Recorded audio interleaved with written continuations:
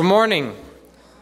My name is Ethan Nottingham. I'm 17 years old, and this was my third year going on the Mexico trip.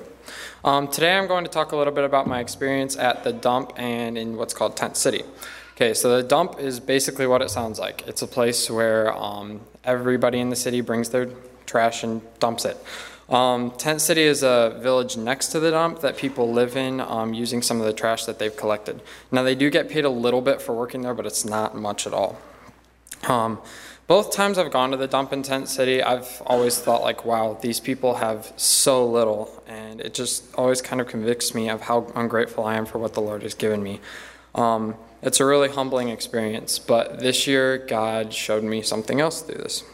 The guy who now leads the dump, his name is Carlos, and he visits the dump 2 days a week, and he is trying to get personal into the lives of the people who work there.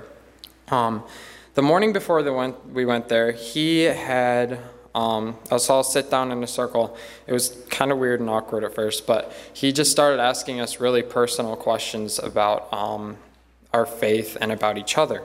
And then he had all the siblings, or like relatives, raise their hands.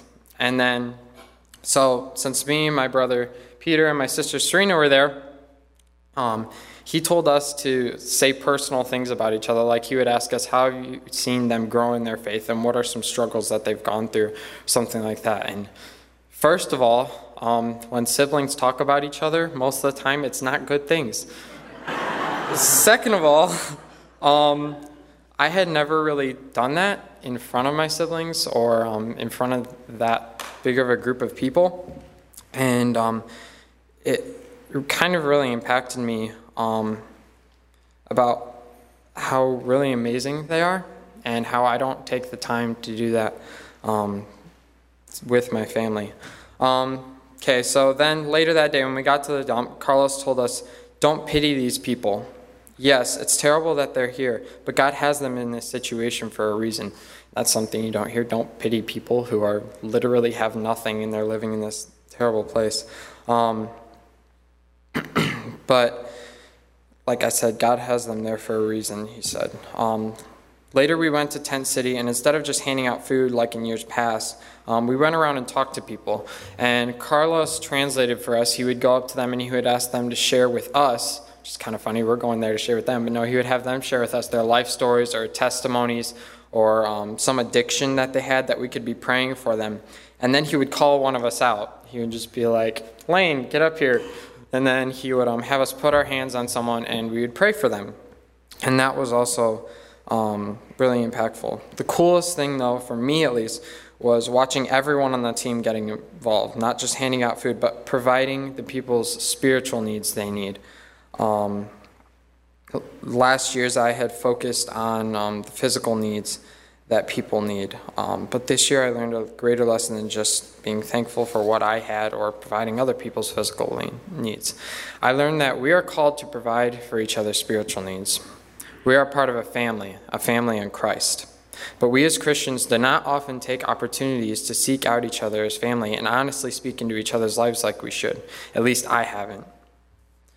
I haven't looked my family into the eyes enough and told them, I love you.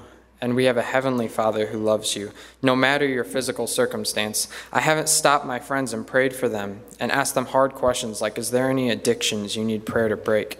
And when Carlos had me do that with my siblings, and then later that day seeing the whole team do that and watching Carlos interact with the people and watching them interact with us and tell them personal things, it really impacted me. Here is a family through Christ encouraging and praying for each other, even in that dark of a place where they have literally nothing. And I want to leave you with a verse that was written on one of the walls of the houses in this place that was built out of like plywood and a tarp. It was Matthew 4:4. It is written, man shall not live on bread alone, but on every word that comes from the mouth of God. Yes, it is great that year after year we go there and we give people food, we build houses, we do all these things to provide for their physical needs. But I learned that we need to be way more involved in other people's lives, in their spiritual lives specifically, through prayer and encouragement. And I need to be more involved in my brothers and sisters' life, in my church, and in my youth group. We are a family in Christ, and we're supposed to love each other like Christ loves us. Thank you.